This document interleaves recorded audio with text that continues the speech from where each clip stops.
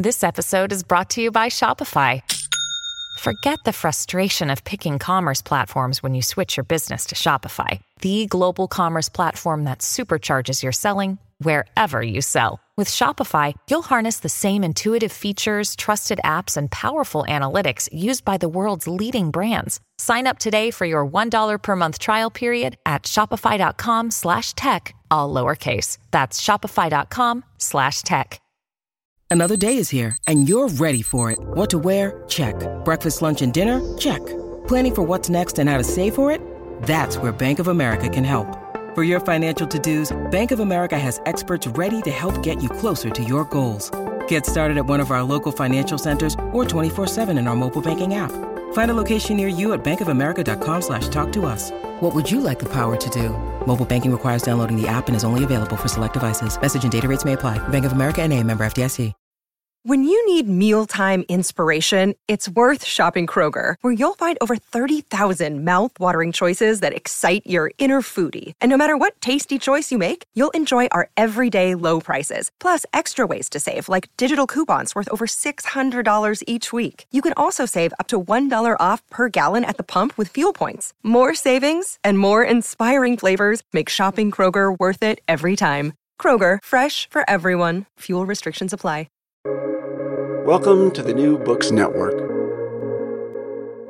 Welcome back to New Books in Science, a podcast channel on the New Books Network. I'm Galina Limarenko, doctoral candidate in neuroscience with a focus on biochemistry and molecular biology of neurodegenerative diseases at the BFL in Switzerland, and the host of the channel. Today we'll be talking to Paul Thagard about his new book, Bots and Beasts: What Makes Machines, Animals, and People Smart. An expert on mind considers how animals and smart machines measure up to human intelligence. Octopuses can open jars to get food, and chimpanzees can plan for the future. An IBM computer named Watson won on Jeopardy, and Alexa knows our favorite songs. But do animals and smart machines really have intelligence comparable to that of humans? In Bots and Beasts, Paul Thagard looks at how computers, bots, and animals measure up to the minds of people, offering the first systematic comparison of intelligence across machines, animals, and humans. Well, Paul, welcome to the show. Thank you very much. So, as we have witnessed the unprecedented times of the recent global pandemic, and one could argue we're still really in the midst of it, I was wondering if you could reflect on how has it affected you and your work, and perhaps some of the main takeaways that you have gathered from the experience. The pandemic has probably affected me less than most people because I retired from teaching 5 years ago to be able to write full time. And so I basically write full time. And so that hasn't changed that much. One big change, though, is I used to travel a lot. I used to travel almost every month. I used to go to Europe twice a year, and sadly, that's not happened. So I miss those kinds of contacts. But as far as my work, just keeping on writing has been more stable for me than for most people. Did you manage to hone in on new habits during this time, like maybe walking? Well, I already had a pretty good set of habits for exercising every day and writing 5 mornings a week. And so I basically just kept with those. Didn't have to develop any new habits at all. Simply, obviously, I had to develop new habits with respect to things like grocery shopping, which suddenly looked dangerous. And so I've done lots of ways to keep myself safe during this period, but no major changes really to work or exercise or to health. So can you tell us a little bit about yourself? Okay. I'm Canadian. I was born in Saskatchewan in Western Canada, but I've lived a lot of places. I lived in the US for 15 years, and I studied in England for a couple of years as well. And as I mentioned, I've traveled a lot. But still, the main identity is as Canadian. It's a relatively benign country, doesn't cause a lot of trouble to other countries, and is a relatively civilized environment compared to lots of places in the world. Another piece of identity, I guess, is being a philosopher. Because when I was 15, I was having doubts about my religious upbringing and was shelving books in the public library where I worked, and came across a book by Bertrand Russell called Why I'm Not a Christian. And so my eyes got very large, took the book off the shelf, took it home and read it very quickly, and that got me interested in philosophy. And around the same time, I was shelving books in the career sections of the library, and they had a book on being a university professor. And I thought, oh, that sounds cool. So I decided at the age of 15 to become a philosophy professor. And quite astonishingly, that all worked out. Oh, wow. So you were quite determined with what you wanted to do. Yeah, that's. I just loved philosophy right from the start. Just the raising of really deep, general questions about the nature of existence, and I still find those questions just as fascinating as ever. But of course, I took a big turn right after I got my PhD when I encountered the field of cognitive science. I realized that the combination of psychology and neuroscience and computer modeling was highly relevant to addressing the philosophical questions that had most motivated me.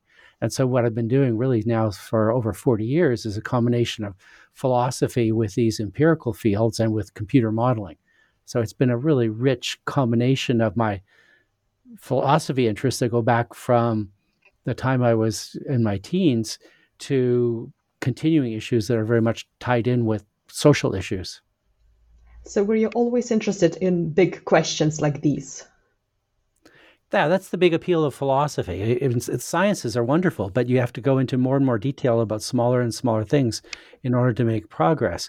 With philosophy, you can maintain full generality. You can be considered what goes on across different fields, what goes on in psychology and neuroscience and physics and biology. So you get to generalize. But you also get to address, which I think is really important, the normative questions, not just how things are, but how they ought to be. Questions about how society should work and how people should behave individually. So philosophy, I think, is very much tied in with science, but it differs because it's more general and it's more normative. And I'm still fascinated by these very general and very normative questions. And along your journey, what roles did your mentors and also your colleagues play? Various times, lots of people have influenced me. I guess I don't think I ever quite had a mentor. I've had some good teachers along the way.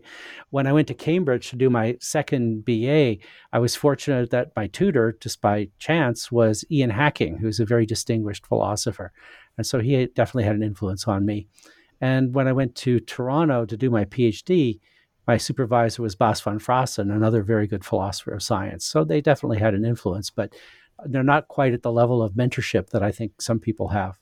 And what advice you may have for young aspiring philosophers or students who are still a little bit unsure about choosing philosophy, but might be interested? That's a very difficult choice right now because institutionally, philosophy is in really bad shape. There are very, very few jobs. And so the standard path to becoming a philosophy teacher, a philosophy professor, is to do a PhD and then get a job, but there are almost no jobs. Shrinking is teaching, and philosophy is shrinking in the university. So I don't think that's a very good path for most people. I think you'd have to be both astonishingly brilliant and astonishingly dedicated to follow that path. What I recommend often to students, when I was running the cognitive science program at the University of Waterloo, I had a lot of students who had these kinds of mixed interests. They had a genuine, serious interest in philosophy, but often, given the kind of philosophy I do, it was also tied in with questions in psychology and neuroscience. So my usual advice to them was pursue the scientific field, but maintain your philosophical interests, because there are a lot more jobs in fields like psychology than there are in philosophy. So that's just a practical one. As far as pursuing philosophy, I've got lots of different kinds of advice. I think that the way that philosophy is often done these days is actually quite pathetic in that it ignores the big questions that make philosophy so important, questions about the nature of knowledge and morality and reality. And that's what philosophy has been important for ever since Plato and Aristotle and going back to Thales. But a lot of philosophy has become a kind of technical field where you play verbal games or you get enmeshed in historical details, and you don't really address these really important questions. So aside from the practical question of getting a job, I think the important thing for pursuing philosophy is don't just get meshed up in what happens to be the literary fad of the day, but really keep an eye on the really big, important questions that's made philosophy so important for thousands of years. So in your latest book, Bots and Beasts, you tackle one of the biggest big questions in philosophy, really, the intelligence. So can you tell us, how did you come to writing it? It grew out of a course that I taught at the University of Waterloo, I guess starting about 10 years ago. For the cognitive science program, we wanted to add a new course that combined the study of humans and the study of machines, because ever since cognitive science got started in the 50s, artificial intelligence has been a big part of it. And so the question is, well, how that now that machines are becoming more intelligent, how does that relate to the intelligence of humans? But I also, because I had a student who was doing a master's thesis on intelligence in animals, I wanted to bring animals into the picture as well. So I started this course on intelligence in humans, machines, and animals. And it was really fun to teach. I got quite an interesting mix of students. It was half the students seemed more interested in machines, and but other half are more interested in animals. But anyway, the discourse was very interesting. So a few years ago, I decided to turn the thoughts for that course into a book. And actually, it went way beyond the course that I'd been teaching way back then. And so it was really because of that course where I was starting to develop at least some of the initial ideas about comparing humans and machines and animals that I went on to write the book that became Bots and Beasts. Okay, so let's delve into the science part a little bit. So can you define what is intelligence? No, I can't, but neither can anyone else. So there are various definitions that have been offered, but they don't agree with each other. There's one recent book there contained about 10 different definitions, and they were all different. And the few that have been adopted are usually kind of vague. It's something about problem solving and learning and other things. But this is not surprising, because the quest for definition is based on a misunderstanding of concepts. My colleagues and I at Waterloo developed a theory of concepts, much more tied in with the way that concepts have been studied in psychology, that say you don't want to have definitions in terms of necessary and sufficient conditions for what features something must have to be to fall under the concept. Instead, there are three aspects that you can do. You can look at exemplars, which are standard examples of intelligence. And that's really easy to do because we've got good examples of intelligence. We've got great scientists like Einstein or Marie Curie. We've got people who have been outstanding in the arts like Jane Austen. We've got lots of good examples. So that's one start that's better than giving a definition. The second start is to look for features that aren't necessary in sufficient conditions, but nevertheless are distinctive or are characteristic of intelligent people. And that's fairly easy to do too. We can look for things like the ability to solve problems, the ability to learn, the ability to make decisions. So you've got a bunch of those that are important. And finally, the third thing that a concept does for us, especially an important concept like intelligence, is provide explanations. So the concept of intelligence is very useful for explaining why people can do lots of impressive things like build technology or even just get to the next part of the environment. So we've got explanations that operate there. So instead of giving definitions, I prefer to characterize concepts as having these three aspects, namely exemplars, standard examples, typical conditions, and explanations. And in my book, I do all three of these things for the concept of intelligence. And that really provides the basis for the comparison, because you can't compare animals and machines and humans on just one dimension. But if you have a long list of typical features, as well as the mechanisms that explain those features, then you've got a rich way of making the comparison. So I use a checklist of 20 different features and mechanisms to do the comparison to get a really rich assessment of how bots and beasts stack up compared to humans. Okay, so you explained the reason why it is important to have maybe like a baseline for comparing intelligence across different systems. So can you tell us what kind of characteristics you present in your book? Well, there's a lot of them. I don't want to just read the list, but I can go through some of them. Two of the central ones, though, are problem solving and learning. So the question is, what problems can people solve and how can they learn to solve a lot better? And there, it's really a huge array. I mean, people are really astonishing intelligence. They've just looked how people have managed to travel all over the world. They've managed to settle all sorts of different environments, dealing with all the different conditions that operate there. And more recently, only in the past 10,000 years, the problem-solving capacity of humans has increased dramatically because of the adoption of agriculture, the adoption of more complex societies, introduction of of written language and mathematics, and then all the tools that eventually turned into science and technology. So the ability of humans to solve problems and to learn to do that better is just amazing. So we can use those kinds of criteria to see, well, how do other kinds of animals and machines work? Now, some people might say, but they don't have intelligence at all. But that's just clearly wrong, because artificial intelligence now is really impressive in lots of ways. There are machines that can solve very impressive problems, including some aspects of natural language processing. You've got driverless cars that can drive from one place to another better than I can. You've got also lots of capacity for learning in those machines. So that's why we got great things now like the DeepMind program that can play Go better than any human being. And it didn't get programmed to do that. It learned how to do that by playing with itself. So if you look at problem solving and learning, the current machines are really impressive. Similarly, animals can do all sorts of problem solving and learning that really has only been appreciated in the last 50 years or so. So if you look what monkeys can do, it used to be said that that no animals besides humans use tools. Well, that's been completely exploded, because we know that chimpanzees can use rocks to crack open nuts. We know that ravens can use twigs to get their food. And so there's lots of problem solving and learning that goes on in animals as well. The big question is, how do they compare with people? And the answer is, if you look at problem solving and learning in detail, you discover that both machines and animals are really deficient compared to human beings in what we can currently do. That will presumably continue to be true for non-human animals, because they don't evolve that rapidly and they don't learn culturally very fast. They do have cultural learning, but it's very slow and limited. On the other hand, who knows with machines, because the machines are improving all the time.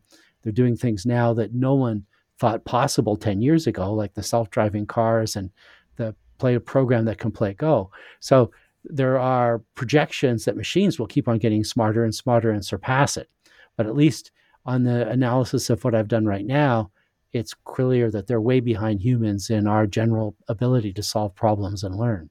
So do you think it's due to the inherent property of the intelligence of these systems that they cannot be on par on human or to human intelligence? Or is it that humans are putting these constraints on intelligence when they try and compare it to human? Yeah, I think the answer is different for machines versus animals. So animals are definitely constrained by the fact that they just don't have very big brains. Even the closest animals to us, like gorillas and chimpanzees, have brains that are much smaller than ours.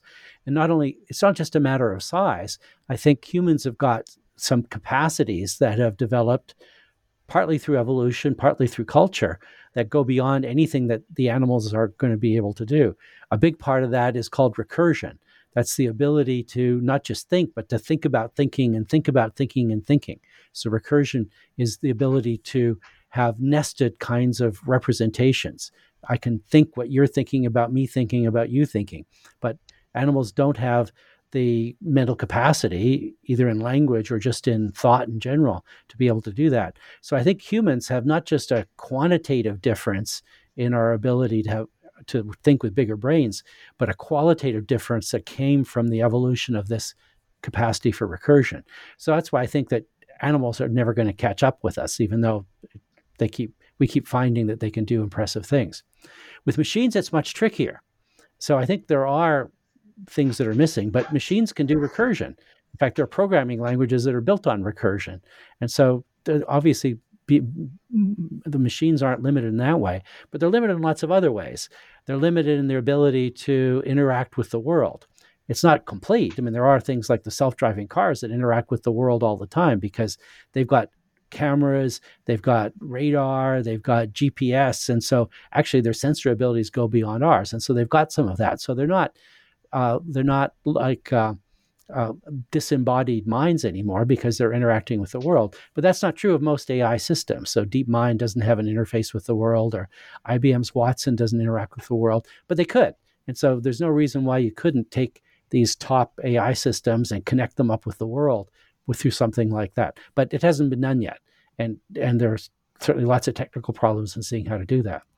So that's one of the things that's going to be needed for uh, for the machines to catch up with us. Another thing that machines are going to need to catch up with us is something that I think is really fundamental to human thought, and I think something that animals have, but machines don't yet, which is an understanding of causality.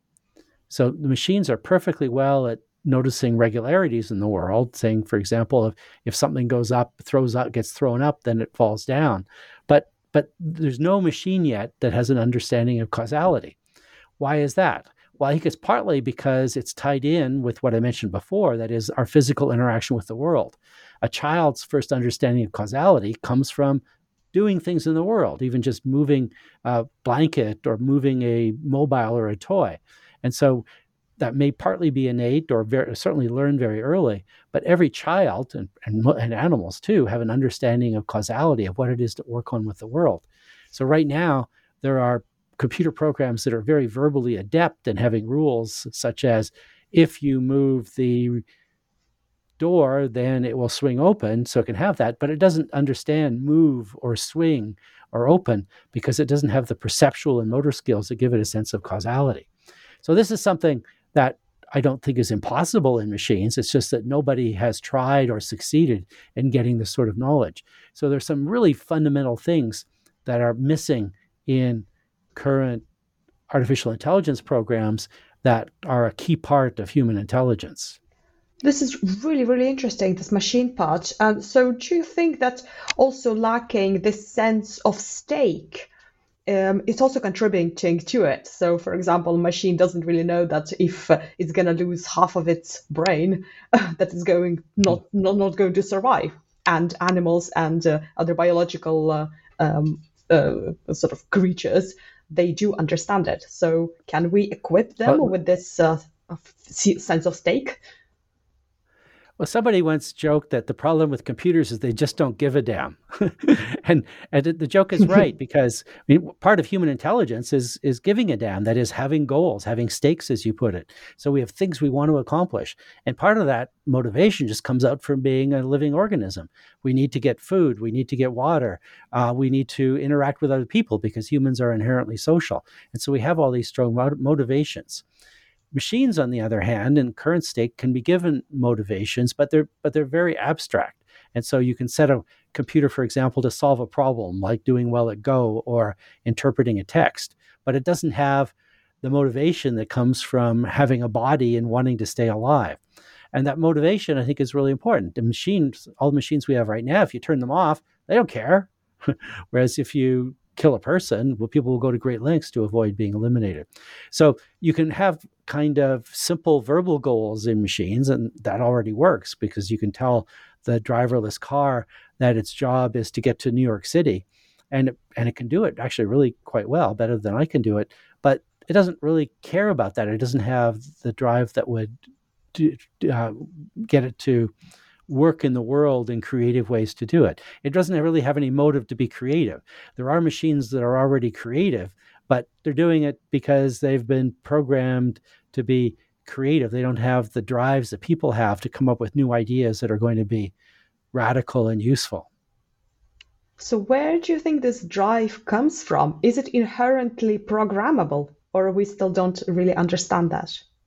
Well, where does it come from in humans? I think it's because of our human nature, which gives us basic needs. So the biological needs are obvious. We need air, we need water, we need food, we need shelter in a cold winter, we need healthcare. So those are the basic biological needs. But there's lots of literature in psychology that supports the existence of other needs that I think are just as much a part of human nature.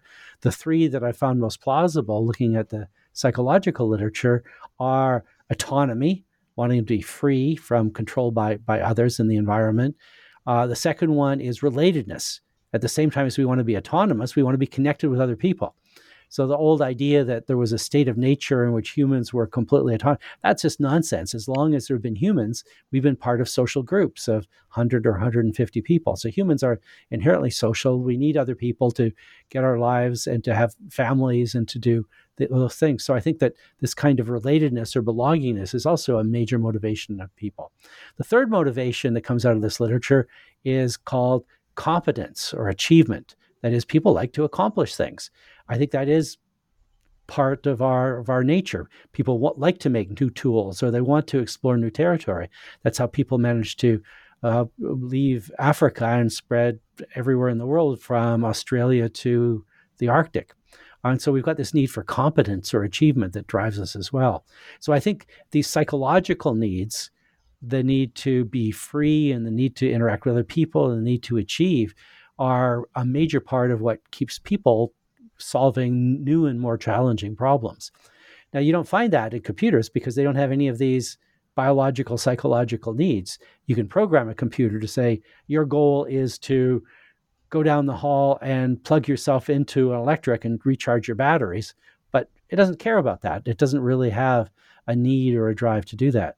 So I don't think the current technology allows us to do that. You'd have to find a different way to motivate a computer so that it would have the same kinds of strong needs and drives that are natural to human beings. Yeah, this is really fascinating, because when you drill down to it, it's really maybe trying to find out what are the bases for motivations of humans themselves, maybe looking at the deficiency of these, for example, and then maybe we can sort of extrapolate from there. Well, that would be one way to do it. And so you can ask, what would it take to make computers as creative and as driven as people? But the ethical question, which also motivates a lot of the last chapters of Bots and Beasts, is, do we want to do this? So I think it's a really good question to raise. Just how much smarter do we want computers to get? Some people think that, they're already so smart that it's only a small amount of time before they'll catch up to us. I don't think that's true, because the strong differences that I've identified between human intelligence and machine intelligence suggest that, no, it's going to be quite a long time, which is good because it gives us time to think through these questions. So I'm not sure I want machines to have these kinds of drives and needs, because what I care about most of all, of course, is the well-being of human beings. I mean, not just Canadians, or not just by family, but people all over the world. We're all the same. They're all the same species. And I don't want us to be caught up to by machines, because that may not be in our interest. Machines, for example, may just find us annoying. We would be in the way. This is a long way off, because, as I said, they don't have these kinds of drives yet. But if they had developed it, say in 100 years, humans might simply be an annoyance, and so they could get rid of us at that point because they'd be powerful enough to do this. So the ethical question I addressed in the last two chapters of the book is, how should we handicap machines to keep them from getting where we are? And so, quite frankly, I don't want machines to become conscious. I don't want them to have emotions. I don't want them to have drives. I don't want them to have needs, because there's absolutely no guarantee to think that if they had their own needs, they would be in the service of human needs. So I want ethics to work in the service of humans, not in the service of these machines who we can't control in the long run. Absolutely. And these are the questions that you need to ask quite early on as well, isn't it? Not after you develop these systems. Absolutely. As many people in the field of AI have recognized over the last 10 years, we need to address these questions right now. There are already very live issues, such as robot weapons. There are now weapons like drones that can operate almost autonomously. Do we really want to have bombs and machine guns out in the world making their own decisions about who they're going to kill? I don't think so, because I don't think any current machines are capable of operating with the kind of ethical reasoning that comes naturally to human beings. Why is it natural to human beings? Well, it's because we care about each other. It's not just that we can reason logically. You can already do that in machines to a certain extent. But a big part of ethics, I think, is not just abstract principles of the sort that philosophers have proposed. I think it's a matter of caring. It's a matter of emotion, as philosophers like David Hume and some, and more recently, feminist philosophers have argued. So I think emotions and caring are a huge part of the development of ethics. And machines, even if they can handle abstract principles, aren't going to have these kinds of emotions and caring and empathy, which is a big part of what makes people ethical when we are. So there's a big problem there of figuring out how autonomous machines, like the increasingly popular robot weapons, can be. I don't think they should be autonomous there at all. These decisions should be made by human beings who've got the capacity for ethical reasoning that's based on actually caring for other people.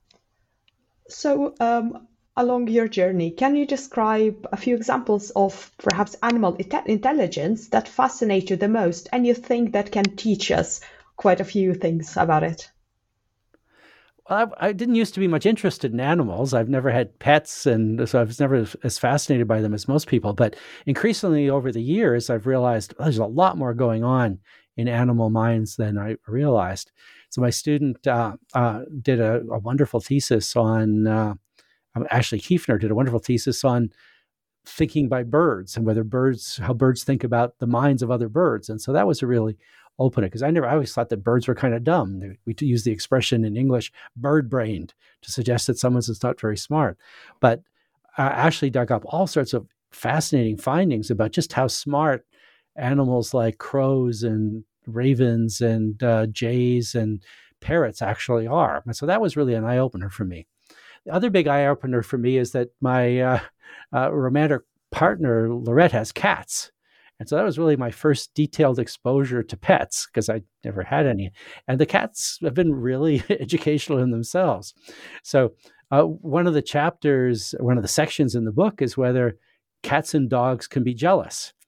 And I got the idea for this because Lorette had her cat, Jana, for a long time, a couple of years, when she got another cat named Pixie.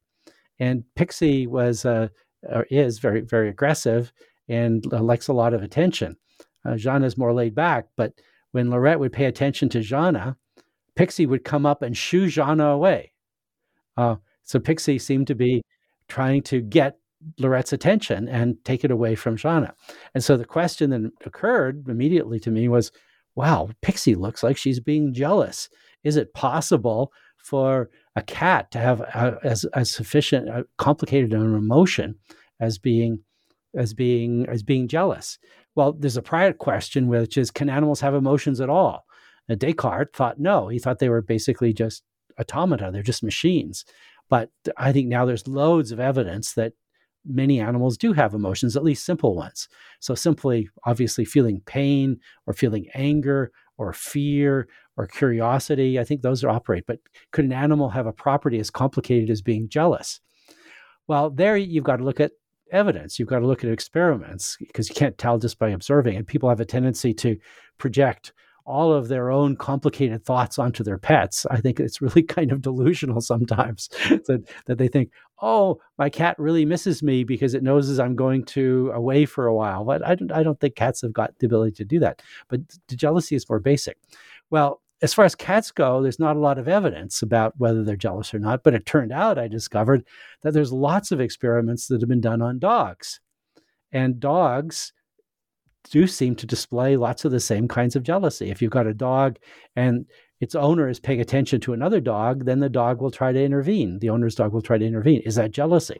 Well, here, there have been some very clever experiments done to rule out alternative interpretations. And looking at those experiments in detail, I became convinced that, yes, dogs can be jealous. And then by analogy, well, maybe cats can be jealous as well. So that's one of the many fascinating questions that gets raised when you try to figure out how many of these complicated mental properties of human beings can be projected farther down the animal kingdom. Oh yeah, for sure. And with cats as well, they're human overlords anyway. So I'm not sure when we'll try and figure their intelligence out. Well, I like the remark that dogs have masters, but cats have staff. Yeah, for sure. Yeah. So what about artificial intelligence? Of course, you use this term intelligence, but is it actually an accurate term? And do we normally use it in correct way when we describe artificial intelligence? Well, language is flexible and it changes over time, and we expand usage depending on what the evidence says. And so I think the current evidence provides us lots of reason for saying that machines and non-human animals are intelligent, because they can do a lot of the things that fall under that heading in human beings, like perceiving the world and making decisions and solving problems and learning about it. And so all of these things apply there, or almost all of them. A big question that's open is whether we can extend ideas about consciousness to machines and to animals. So I think there's good reason to think that there are many animals today that are conscious, like the cats and dogs that feel jealousy, they're feeling an emotion, but not to extend consciousness to machines yet. I don't think there are any machines that have been developed that have consciousness. But still, lots of intelligence doesn't involve consciousness. In fact, a lot of the things we do most effectively, what we do when we're not conscious of it. So if you're playing basketball really well, you're making all sorts of complicated decisions. Or if you're typing or driving a car for that matter, you're often doing it best when you're not aware of what you're doing because you learned how to do it so well that you don't have to think about it. So the fact that machines aren't conscious doesn't mean that they're not intelligent. And if you look at some of the things that computers can do better than people right now, I think that really is a sign of intelligence. I mentioned playing Go, but the programs from DeepMind can also solve deep protein folding problems that humans haven't been able to solve. There are different kinds of reasoning about medicine that IBM Watson does better than people. Obviously, if you look at something like translation, that's a highly intelligent activity. Very few people can work in more than 1 or 2 or 3 languages. Google Translate does a differing degree of success with over 100 languages, some of which it does really quite well. And so I don't think there's any question at all whether intelligence now applies to human beings. We have to expand the meaning of that in the same way that humans once were slow to think about, well, human males were once slow to think about whether women could be intelligent, which was ridiculous. But the evidence requires that kind of extension. So the same thing applies to machines and non-human animals today. Do you think our ability to find human-like intelligence in animals is constrained by the methods we use? Yes, because we tend to use just observation, and that can lead us astray. So I mentioned before the dangers that people attribute overly complex thoughts to their pets. But this is where you really need to have controlled experiments where you can rule out alternative interpretations. So some people have said, "Oh, animals don't have emotions; they're simply engaging in rewards. They just care about reward behavior, kind of behaviors to count." But I took that as a serious argument. Then you can do experiments and observations that suggest, no, there's more going on than just seeking reward. So you need to do really careful experiments to tease out these different hypotheses. But once you do that, then you can make the attributions. On the other hand, you want to really steer away from over-attributions that often occur. One of the sections in my book disagrees with recent claims that bacteria are conscious, that consciousness goes all the way down to the level of single-cell organisms. I don't think there's any basis for that at all. I'm perfectly happy to think that behaviors that are quite complex, such as doing things to avoid pain, which you find even in fish, are signs of consciousness. So I'm perfectly happy to project consciousness down to birds and mammals and fish and maybe reptiles and maybe insects. I'm not quite sure about that. But the idea that consciousness operates in single-cell organisms or in rocks strikes me as completely ridiculous. So we need to have a careful way of doing that. In my book, I provide something I call the attribution procedure.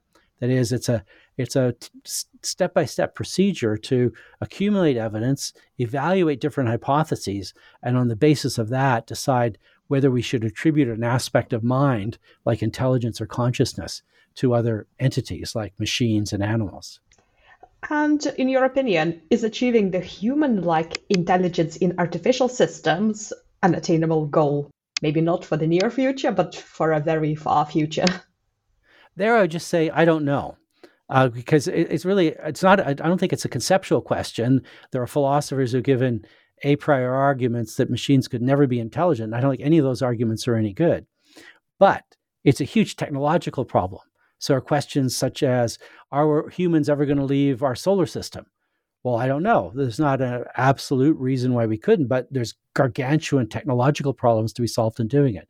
So I think right now we're missing some fundamental ideas about how human intelligence works that are impediments to figuring out how to make machines as smart as us. So I think it's a technological question, but it's also an ethical question. The ethical question is, if we could make them as intelligent as us, and I don't know whether we could or not, but if we could, would we want to? And for the argument I gave you earlier, I think the answer to the normative ethical question is no. So let's not do that. Let's figure out what we can do that they can't, things like causality and consciousness and emotions and ethical reasoning. And let's just not do that. Let's not give that to them. Fortunately, the current technology isn't such that I think they can evolve it themselves. The people at DeepMind think they just published an article in the top AI journal called Reward is Enough. And they think they've already got enough power in their very impressive deep learning and reinforcement learning capabilities to capture all of intelligence. Fortunately, I think they're just wrong about that. They're missing 5 or 6 really important things about intelligence that's going to keep their systems from ending up as intelligence as human beings. So I'm glad about that. But on the other hand, I don't know that people should be working hard to add all these other things. I'd rather see, in fact, the industry or the governments collectively decide to handicap the development of artificial intelligence so we don't have to worry about them, in fact, becoming our dominators. And thinking outside Earth for a little bit. So do you think our understanding and our conceptualization of intelligence is irrelevant for us recognizing in case we find some extraterrestrial intelligence in our space programs? Okay, well, now we're moving into the era of thought experiments, which I tend to avoid. My hunch is that we may be alone in the universe as intelligent. Now, people do all sorts of calculations to such, because now we're discovering all sorts of planets that are like Earth, and so you think that the odds are someplace that intelligence could have evolved. But I actually think that our intelligence is a kind of fluke, not life. I'm quite prepared to believe that there's life on other planets because that's a fairly simple thing to do. You just mix some chemicals together, and eventually you get something like amino acids, and you get DNA, and then you get cells. So I'd be very surprised if there weren't single cell organisms elsewhere in the universe. But other things that were important for the development of humans seem to be much more accidental. One is the development of eukaryotes. Eukaryotes are more complicated kinds of animals where you end up with multiple cells. And that started when one bacteria somehow incorporated another bacterium, and you ended up with the cells within cells. And that made the energy production much more efficient. And so that seems to have happened in human evolution only once, as far as I can tell from the biological evidence. So I think that may have been just a big fluke. Other flukes have happened. For example, asteroid hit the Earth and dinosaurs went extinct. Mammals at that time were just fairly insignificant. But once the dinosaurs were out of the way, then mammals went on the path to developing larger and larger brains, and eventually we got primates, and eventually we got humans. But that may be kind of fluky. Another thing that's not understood right now that may have been fluky is something happened in the human brain around 50 to 100,000 years ago. The brains were already getting bigger and bigger, and cooking helped that a lot. When people discovered cooking, then we could have bigger brains because we had energy support for that. But there were already big brains 100,000 years ago, but there were a lot of things that humans weren't doing then. They weren't, for example, doing cave art. They weren't exploring nearly as much. But sometimes around 50 to 100,000 years ago, something happened to human brains that made it capable of language and art and all the kinds of creativity that eventually produced civilization. What seems to have happened then, in fact, connected with what I said before, it was the development of recursion, the ability to have not just thoughts, but thoughts about thoughts about thoughts. And it's still an open question, what happened at that point to make recursive language and thought and creativity? But that happened once, and it took a long time. It took billions of years for life to get to that point. So my hunch, frankly, right now, at least my guess, it's not something there's a lot of evidence for, is that there may simply be no other aliens anywhere in the universe. So I don't spend much time worrying about whether they exist, because frankly, I suspect that they don't. If, on the other hand, some entity showed up and it was able to do the things that impress us in human intelligence, like solve problems and learn and interact with its environment and make complex decisions and report having emotional consciousness, well, then I'd be convinced that it was intelligent. So I think my attribution procedure applies perfectly well to aliens. It's just that I'm not expecting to encounter any. Okay, so coming back to Earth, if if we reflect a little bit on a wider society, so what are the implications of defining and understanding intelligence for our society, basically? I think it's important for lots of reasons. One unfortunate part of the history of psychology is that psychology got way too stuck on the narrow notion of IQ, the idea of intelligence quotients. And so it's really unfortunate. There's still psychologists who will repeat what was been said in the 1920s, that intelligence is what IQ measures. I think that's just crazy, because there's lots of aspects of intelligence that go beyond IQ. And psychologists like Robert Sternberg have pointed this out, and Howard Gardner. And so intelligence partly involves social matters. A big part of intelligence is understanding how to get on with other people. That is, understanding their emotions, understanding your emotions. So emotional intelligence, social intelligence was really important. That's not just the simple kinds of verbal mathematic ability that makes people good at IQ tests. Another thing that's really important aspect of intelligence is kinesthetic abilities. What makes you, for example, good at sports or good at working in the environment. So I think that's also a big part of intelligence. So we need a broader understanding of intelligence. When you do that, then I think it has social implications. It's a really sad part of the history of IQ is that it's often been used for a racist purpose. It's been used to argue that people of particular races or ethnic backgrounds are inherently inferior, and that's used to justify inequalities. Because the implicit argument, it's not usually said out loud, but it's there in the background that, the reason why there's inequality in the world between different races or different parts of the world is in fact, to put it crudely, white people are smarter. But it was never based on any good evidence. It's usually based on this narrow notion of intelligence and on narrow measures of intelligence. So I think one of the social advantages of a broader notion of intelligence is it completely undercuts all these racist arguments that have been used to justify inequality. And what sort of immediate or near future steps us individuals, governments, or researchers can take so we treat the intelligence systems, whether it's animals or artificial intelligence, within our ethical and moral values? Well, I think there's a bunch of things can be done, but it's different for machines versus animals. So the question is about animals is, are we ethically obliged to them, given that they aren't? But I think some people want to say, they're ethically equal to us because they can feel pain. They think that just having that is enough for moral standing. I don't think that's right, because that's evidence for some moral standing, but it doesn't make them equal to us. There's degrees of suffering that people are capable of because we can not only feel pain, we can think about feeling pain, and we can think about thinking about feeling pain, so we can suffer a lot more. So I don't think animals are equal to us morally, but I think they're morally relevant. I think it's wrong to cause pain to animals. And so that has big consequences for things like eating meat, which I haven't done since, for a long time. So there's definitely ethical consequences there.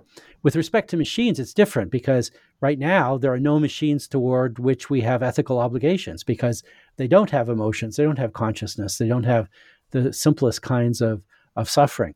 But there's the question, more the long-term one, which is, do we want to have machines around that can suffer? I think the answer is, well, no. Let's make sure that doesn't happen. So the ethical question is, let's make sure that there isn't the development of machines toward which we might have ethical obligations. And what kind of discoveries about yourself or society along your journey to writing your book, Bots and Beasts, surprised you the most? A lot of things surprised me. When I started it, I think I was more inclined to see machines as being closer to humans than they are. But once I came up with my list of 12 features and 8 mechanisms, and I give a report card to indicate how close they are, I realized just how far off human-level AI is. I was open to that being a possibility, but when I actually worked out the checklist, the 20-point checklist, it became really clear that full human-level AI is much farther off than I previously thought it was. So that was a surprise. Another surprise connected with what I was saying about the cats was just realizing how close, on a lot of ways, the animals are to human intelligence, that in fact they can solve much more complicated problems, and they're capable of lots of kinds of learning that I didn't realize.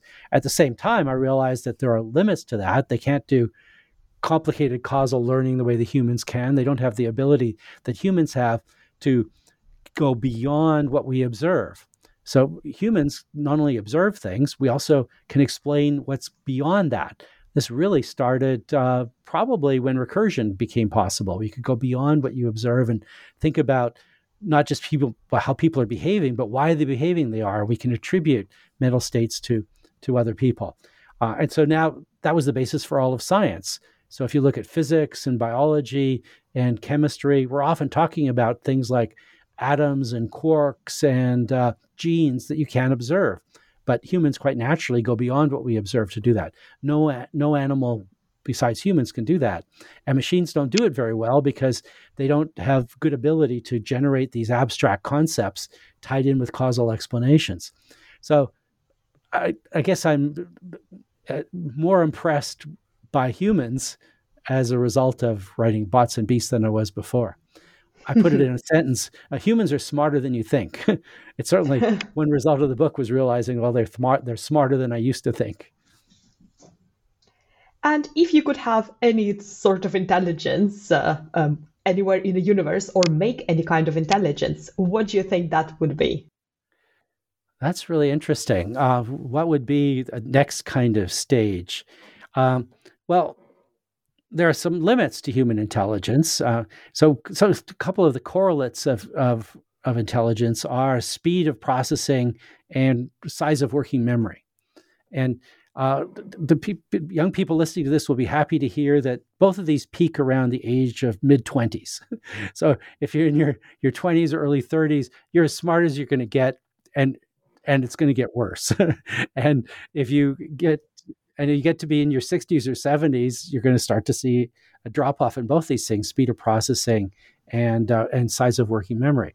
Now, humans have developed all sorts of technologies to help with that. We use computers to speed up various kinds of thinking. We use all sorts of auxiliary devices, from writing things down to putting things in computer databases to do that. But it would be amazing if there could be a more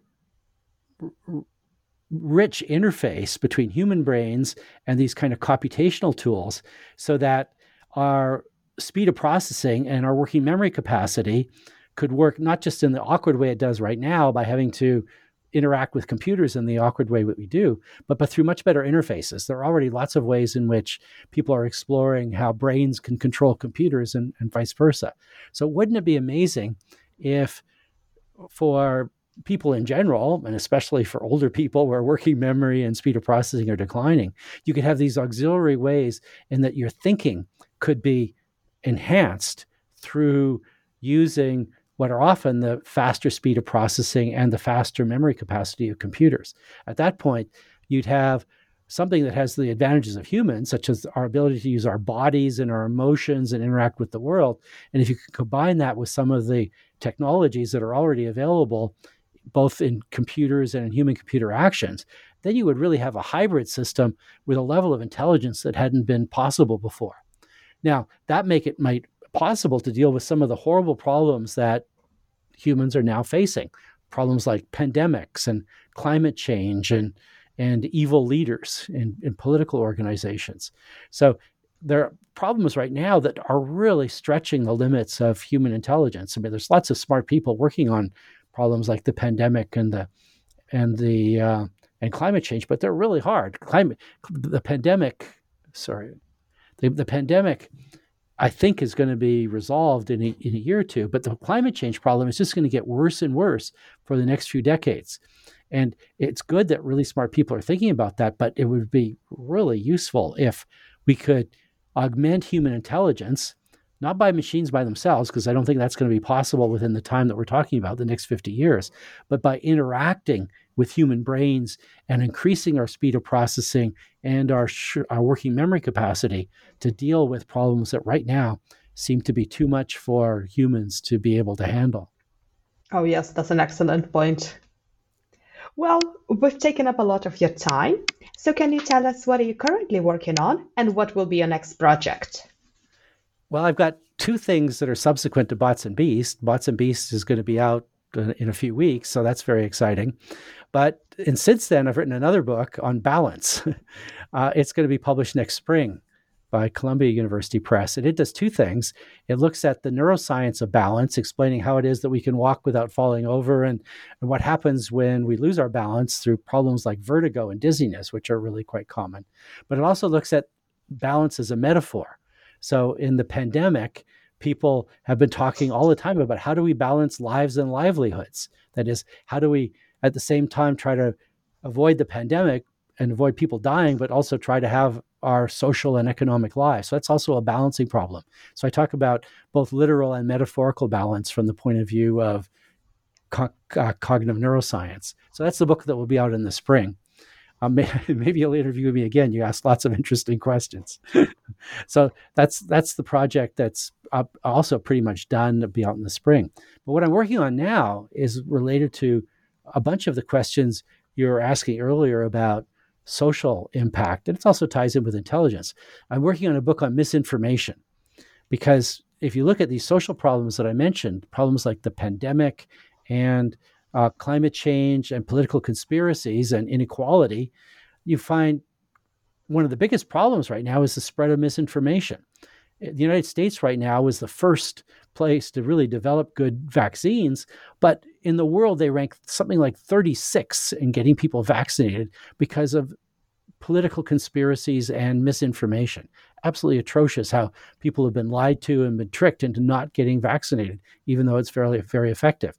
And misinformation has also been a big problem with climate change. So scientists have not been able to convince politicians to act in the way that's absolutely necessary, because there have been oil companies and other politicians who've been misinforming the populace about the drastic steps that need to be taken to deal with climate change.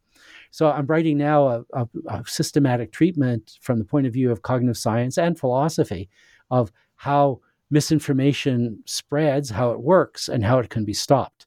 So that's the project that will keep me busy for the next year or two.